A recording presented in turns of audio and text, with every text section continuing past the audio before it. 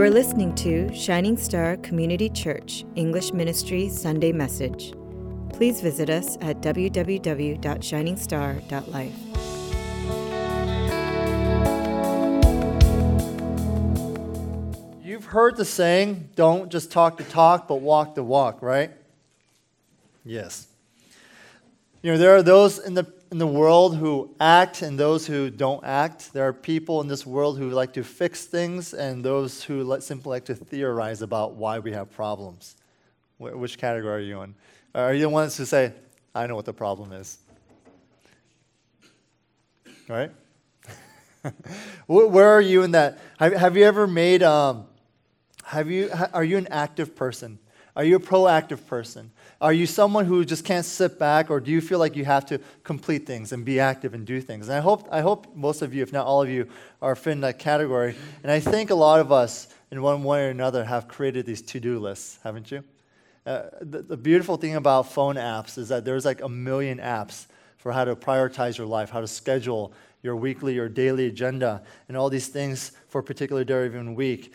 Now, we have a to-do list. And I remember at one point I had so much. This one time I had, for 1 week, I had to get an oil change, to finish reading a book, to finish writing a paper. I had to actually fix the fridge, paint the room, visit the dentist, go to the gym, and I scratched that off quickly, go to the post office, and all that, right? And the thing is, I did it all. In 1 week. I'm not kidding. I'm not look, I'm not hot stuff or anything.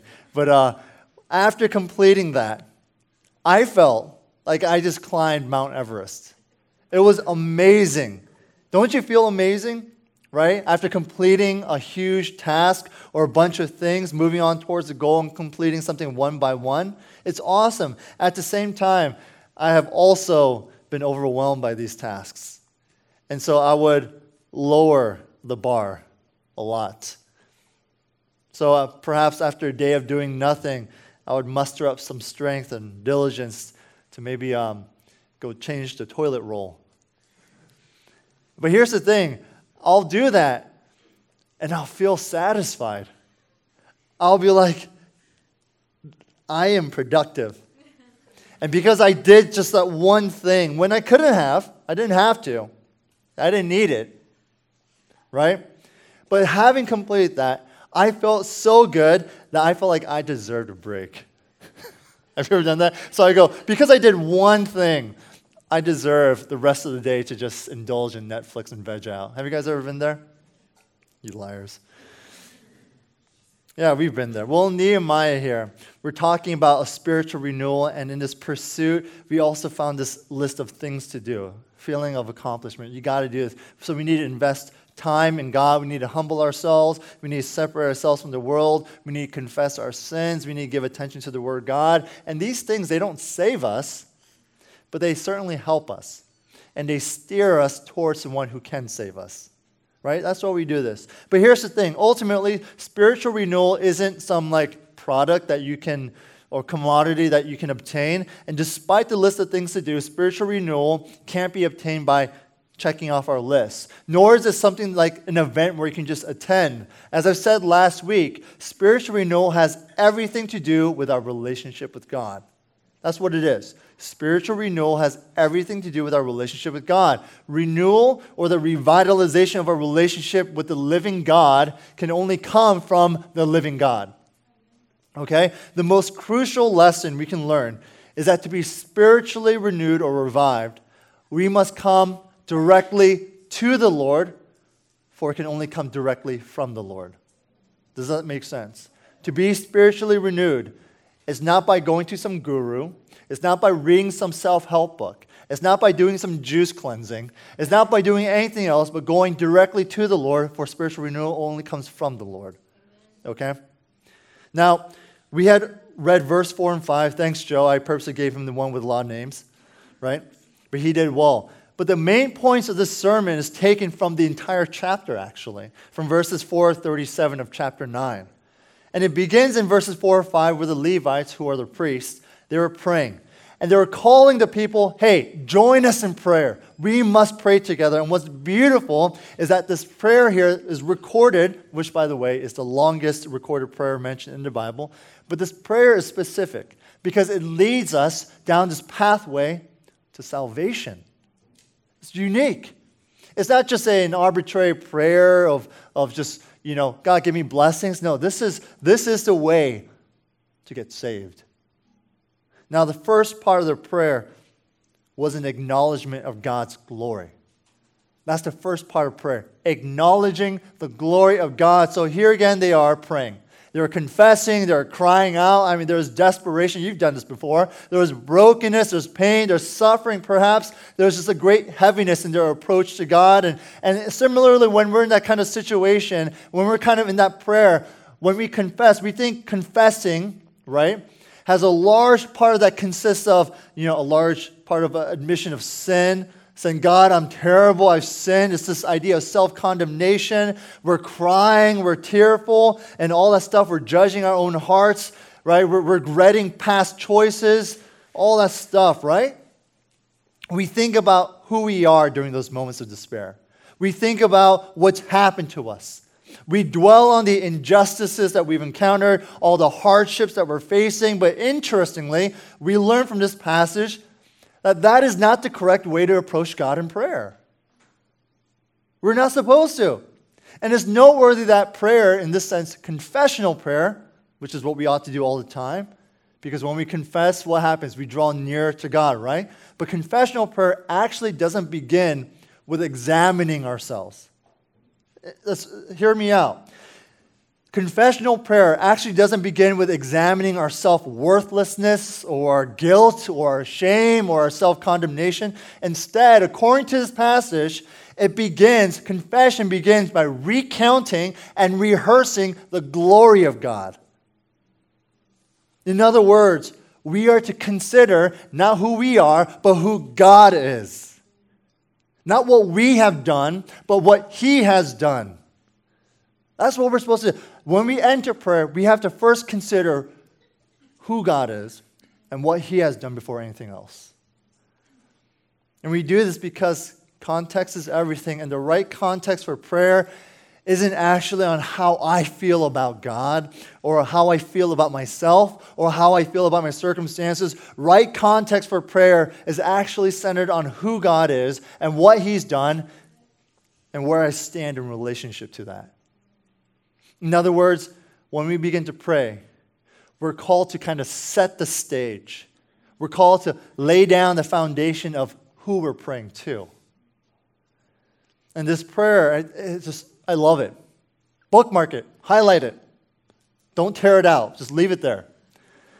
But it holds such great theology, and it really paves the way of how we ought to pray. From verses 6 through 15, God here is addressed as you. Not you, but you. Let me paraphrase this, okay?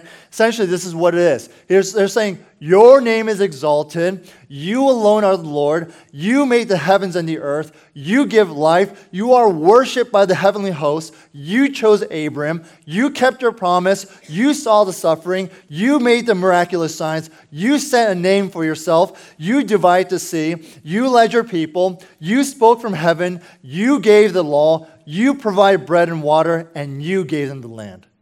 I mean, they're glorifying God. They're saying, this is what you did, God. I love that.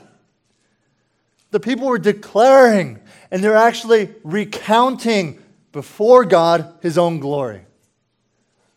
They're recounting His perfections, His power, His mighty acts. They're recounting why He is God, and so is worthy of our affection. They were declaring God because He is the Creator, the life giver, the object of heavenly worship. He is the covenant maker. He is the righteous keeper. He is the deliverer, the savior, the lawgiver, and the provider. You see, when we want God's renewal for us, we got to stop fixating upon ourselves. Instead, fixate upon God. We must get our eyes off ourselves and instead look upon the glorious beauty of the Lord. You know, I've said this many times to my wife, but when the day is hard and I've just been staring at a screen or, or whatever all day, just working and a lot of perhaps kind of spiritual stress and counseling difficulties. And I come home and I see my wife and I say, you are a sight for what? Sore eyes. You are a beauty to behold. And it makes me feel better. This is when you say all. So forced. All right. But it's true. It's true. It is only when we fix our eyes upon the glorious beauty of God, everything else just fades. Everything else just fades. You know what makes a marathon runner keep running? It's the next step. And it's the ability to visualize the finish line. Once you start focusing, and this is all theoretical because I would never do this, right? Once you start focusing on your pain, on your bruised and bleeding feet, on your sore legs or fatigue, it's already over. You've already hit that proverbial wall, right? Spiritual renewal starts when we fix our gaze upon God and upon His glory and not upon us and our circumstances. We as Christians live by faith, not by circumstance. Amen?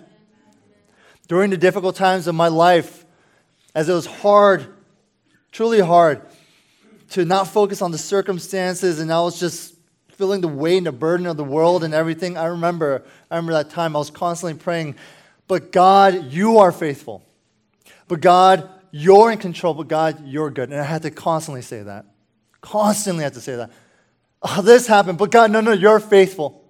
This happened, no, God, you are good. A bad situation occurs, no, God, but you are God. You are in control. And I think we have to remind ourselves of who God is all the time. Turn to your neighbor and say this. Let's remind ourselves of who God is all the time.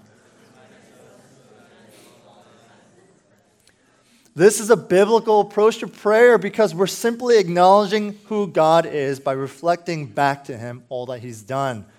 Someone once said this to this effect, and I'm paraphrasing. He said that worship is like a mirror. We can't give God more worship. We can't give God more glory. We can't illuminate God more. All we can simply do is reflect the already gloriousness of God back to Him. Like He is complete. You see, God's glory is God's glory. And no amount of your obedience or disobedience will ever change that. No amount of non-believers who try to shut up the gospel message, no matter how many inauthentic Christians who end up damaging their faith can ever take away that which already is the glory of God. When we worship, we're simply saying, God, this is who you are. This is who you are. So our first lesson is that we need to recount God's glory. The second point is that we need to recognize God's mercy in the face of rebellion. Recognize God's mercy. Know what you're being saved from. From verses 16-31, there's this amazing, this counterpoint section where it's like kind of like a dialogue-ish. Let me again summarize this so you get what I'm saying. Again, it's like between you, meaning God, and they, meaning His people. Okay? So they, God's people, became arrogant, stiff-necked, disobedient, rebellious, and wanted to return to slavery. You were forgiving, gracious, compassionate, loving, did not desert them, even when they indulged in idolatry and blasphemy with the golden calf. But you had compassion and did not abandon them, guided them by pillar of fire and cloud, instructed them by your Spirit, fed them with manna, sustained them in the desert, gave them kingdoms, prospered their families, subdued their enemies, filled their houses with every good thing. But they disobeyed, rebelled, turned their backs on your law. They killed your prophets, committed blasphemy, and incurred your judgment until they cried out to you. But you heard and had compassion and had restored them. They, as soon as they rested, did evil again and again and again until you judged them. But you heard their cry again and had compassion on them time after time, warning them to return to your law. But they became arrogant, disobeyed, sinned, turned their backs on you again, became stiff-necked and would not listen. But you admonished them by your Spirit, warned them by your prophets, and did not put an end to them or abandon them, for you are a gracious and merciful God. You see that? That's God. And this is us. Constantly. Back and forth. We rebel, we disobey. God loves and forgives. We turn our backs, but God forgives. You see, it goes on and on. It's amazing. This portion of prayer, it just focuses and wants us to focus on the mercy and grace of God. It's so important to include this in our prayer. And the reason is because we oftentimes think our issues and our sins are these isolated events that only impact me, myself, and I. But little do we know that our sins take on a broader spectrum than we might think. When we think about the whole spectrum of sin in our lives and in others, you'll then be able to see the worldwide rebellion and waywardness in contrast to God's relentless mercy and love. You'll see how we have continued on down this path of pride and arrogance and unbelief in the face of God's kindness and faithfulness. It's when we see it this way that we'll begin to see our sin the way that God sees it. We have to consider the depth of God's love and mercy, because that's when we'll truly begin to see the depth of our sinfulness. Let's be honest here for a second, okay? How many times have you guys ever prayed? I'm assuming you have. Have you guys ever repented? I'm assuming you have. But think about this for a second and be honest with yourself for 1 second here. When you have repented, did you do so in a way that it really didn't seem like it was a big deal? That prayer, it did not move you to tears. That prayer, it did not put a knot in your stomach for the pain and the transgressions that you have placed upon the Lord. There was no real emotional or spiritual torment for what you have committed. Why? Because we simply don't think our sin was bad enough. Right? But when you look at how God had lavished His mercy and tenderness, and the fact that He's constantly rescuing us, constantly protecting us, constantly saving us, constantly trying to guide us, you'll begin then to see how really evil our sins actually are. Lastly, we need to cry out to God without crying out with an excuse. There's been so much in the news these days. Aaron Hernandez, the case, the Boston bomber case, I think a few weeks ago, it was like the mother who killed their children and her children. And just the list goes on. And despite all these tragic cases, it's not too often that we hear of people admitting their guilt. In fact, most guilty pleas are often plea bargains. Now, correct me if I'm wrong, but plea bargains are essentially admitting responsibility to receive a lesser offense. I nervously say, as both law students, Lauren and Michael, sit in my audience. Is that correct? Yes? No? Okay. Even when you hear of other people owning up to their failures, they oftentimes seem to just kind of blame it on mitigating circumstances. And sometimes at the end of the plea or trial, whatever, it almost makes it seem as if they were the victims. And quite frankly, whenever we sin, man, are we good at minimizing what we've done. Man, are we good at justifying even what we've done. But here we have in verses 32, 37, that these people were crying out to God without excuse. That's what true confession is. You see, the road to spiritual renewal is a road that is absent of excuses for our sins. In verse 32, they all admit they had a problem. There is a hardship that has come upon our kings and leaders, upon our priests and prophets, upon the fathers and all the people from days of king of Assyria until today. It says, but then they not only admit that they've been screwing up, but here's the thing, they also admit that they deserve that trouble. That's crazy. Verse 33, 35 says, yet you have been righteous in all that has come upon us, for you have dealt faithfully. And here we go, and they say, and we have acted wickedly. How many of us are willing to say that? How many of us are willing to say, God, I did wrong?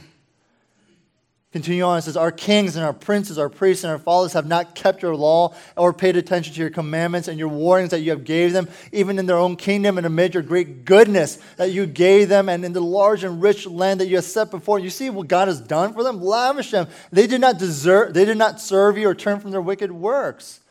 And despite God's goodness, these people still rejected Him. True biblical confession admits that we are in rebellion with God. And therefore the issues, the calamities that we face, the suffering, the hardships are actually well-deserved. We need to stop placing God on trial for our pains, because God is the only one who is just and who acts justly. So if we truly want renewal in our lives, we need to quit acting as if God placed trouble and hardships in our lives that we didn't deserve. Or that somehow God is an unfair God and all that suffering we're going through is someone else's fault. Now, I admit this is a hard pill to swallow, but hear me out. The fact of the matter is, not even the next breath that we take is the breath that we deserve. God has not failed us. We have failed Him. And we fail Him all the time. It's time for us to stop passing the buck on to someone else and admit that our sins are ours alone. Turn to your neighbor and say this. It's not yours. It's my sins.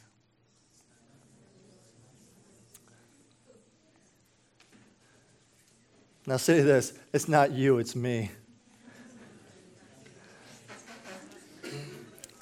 Have you ever seen someone be like, no, it's you?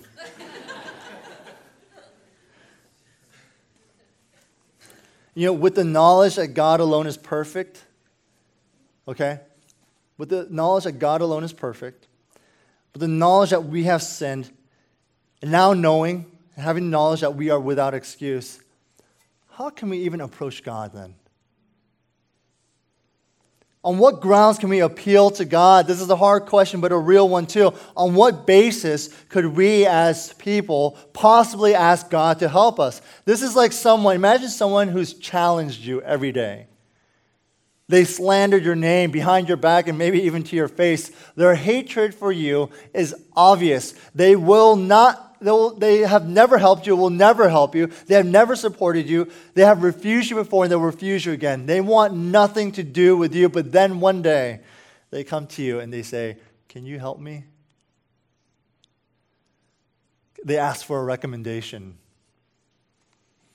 They ask for help and advancement in something like some field or position, whatever it is. And you're probably thinking, have you lost your mind? Why in the world? Oh, Lord, I thank you for this day. I have the power. But think about it.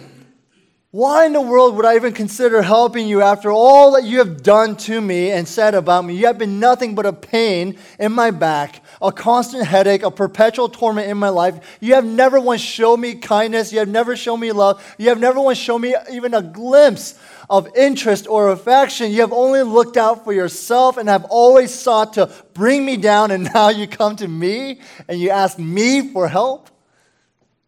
You must have lost your mind. That, my friends, is where we're at with God. On what possible grounds do we have to come and appeal to Him? Friends, how can a sinner come before a holy God and say, save me? How can a rebellious, self-centered, prideful person come before a sinless, righteous God and ask for restoration, ask for healing, and ask for peace? From this passage, we find that we can actually appeal to one thing. We should go before God, and here it is, humbly ask that God would remember His promise. Didn't we just sing that song today? Lord, remember your people. Remember your children. Remember your promise. Remember your covenant. Verse 32 says, now therefore our God, the great, the mighty, and the awesome God who keeps covenant and steadfast love. This is an appeal to God that God keeps His own promises. You see, God has made promises to His people, and for all time He has never once broken a promise. Because what He says directly aligns with who He is. He says He is truth, and so therefore there can be no lies in Him. And when God promises, He keeps it. How many of you guys have broken a promise? I'll tell you right now, even as a pastor, I'll put two hands up. I'll put some toes up too in the air. When God says that He can heal the deepest wound, fix the worst problems, rescue the lost, and resurrect the dead, He can and He has. When he promises in John 5:24, truly, truly, I say to you, whoever hears my word and believes him who sent me has eternal life. He does not come into judgment, has passed from death to life. Or in Romans 10:13, for everyone who calls upon the name of the Lord will be saved. There should be a little asterisk after every one verse. It's pretty much saying, I promise. I guarantee. This means that all who trust in Jesus, all who deny themselves, all who say yes to God and no to me, they're the ones who will be saved. There is no sin too great. There is no pain too deep that God cannot forgive and that God cannot heal. There is no if clause. There's no I'll save you if you become a better person. There's no I'll save you if you haven't done a bad sin like murdering or committing adultery. All who repent and call, all who repent, from the greatest to the least, to the worst to the best, all who repent and call upon the name of the Lord will be saved. Promise. You see, their appeal to God is that God would accomplish his already stated will in spite of them. God's will cannot be thrown off by the recurring sins of the world. The people come to know God, and they come to know God, and they have absolutely nothing of and within themselves to offer as collateral for God's renewal. There's nothing that we can bring to the table. All they can come to God with is the claim of God's promise. All they can come to God with is based on, God, I'm here, so based on your faithfulness. But you committed sins based on your grace. But you made so many mistakes based on your goodness. But you've rejected me based on your mercy, Father, I come before you. On your promises, God, I approach your throne of grace. Not by anything that I have done or can't do or will ever do, but simply all because of what you've done. I come to you based on your promise. That is what we're coming. That's how we're coming to the Lord.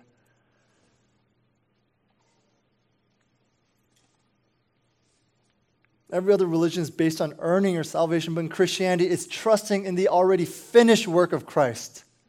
Based on the already completed work, the completed, already fulfilled law, the already satisfied payment for our sins. Here's the good news. The good news is not that we finally figured out how to be savable, or that we now know the secret to life. No, the good news is that God keeps his promise.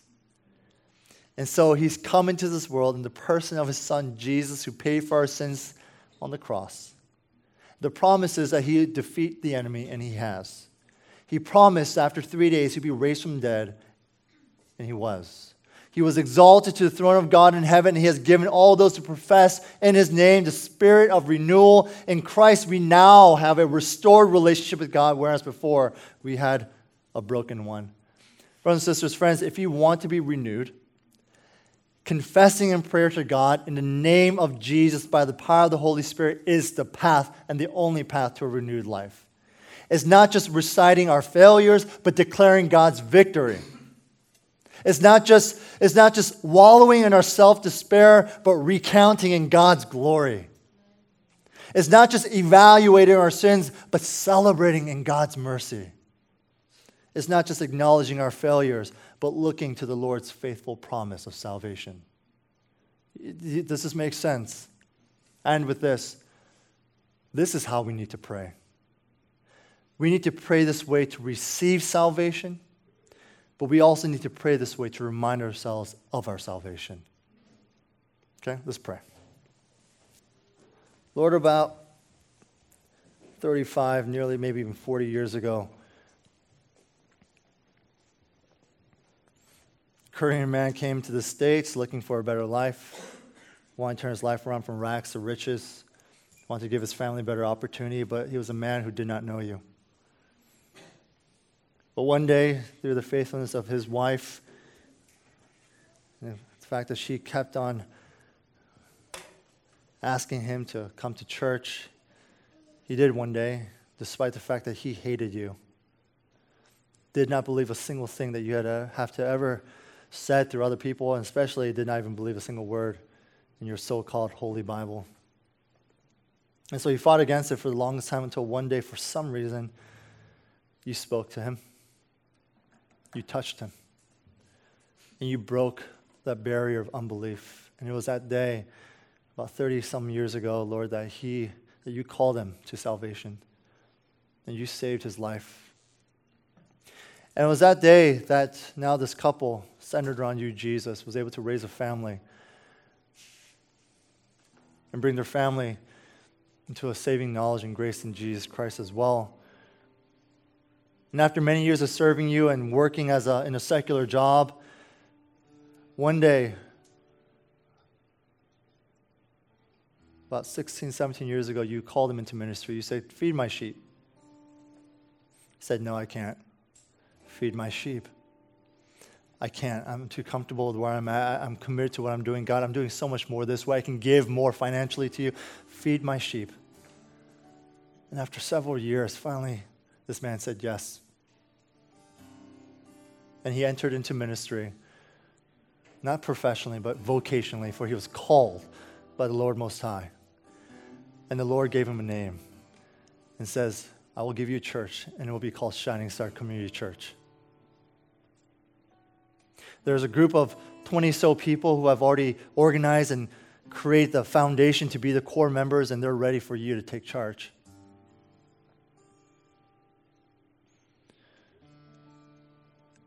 And so for about 14 years ago, 2001, April, Shining Star Community Church came to be. And like many churches, yes, there were ups and downs, there were difficulties. Like many churches, there are times when it would flourish and revival would happen. But not like many churches, I believe, do we have a senior pastor like Pastor Lim. More importantly, do we have a specific vision calling that the Lord has placed upon our church? One that's called to missions and discipleship. God has called Shining Star Community Church to be a little different. And that's why today we celebrate the anniversary, because we refuse to be a church that will remain in status quo. We refuse to be a church that will continue to just grow for the sake of growth. We desire to be a church. We have been called to be a church that will send out missions and missionaries, that will disciple all people from all walks of life, no matter where they come from, that we believe by the power of Jesus Christ they will come to the throne. That this church is a church that will give and give and give, and serve and serve and serve and sacrifice and sacrifice and sacrifice.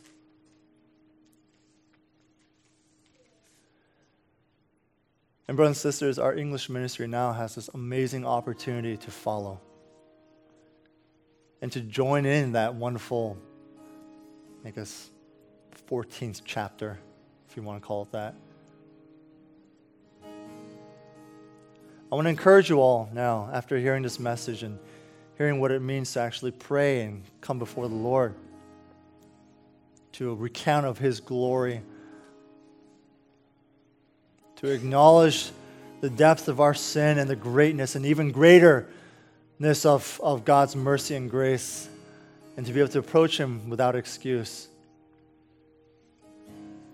That we can come to God and say, Lord, thank you that you're leading us.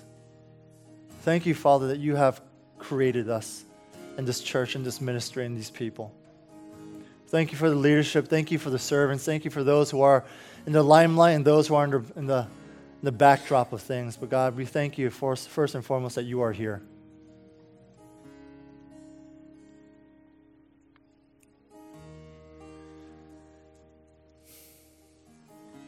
Can we take this opportunity to pray confessionally? We don't need a high priest, for we have Christ. We don't need a secondary mediator, for we have Christ. We don't need to bridge our own gap. No, for Christ has already done that. You have God right now, and He's hearing, and He's listening. Will you come to Him right now and pray to Him? And more so than what's going on in your life, can we just acknowledge who he is? Right? Let's just praise him. God, thank you. Father, thank you. Let's pray.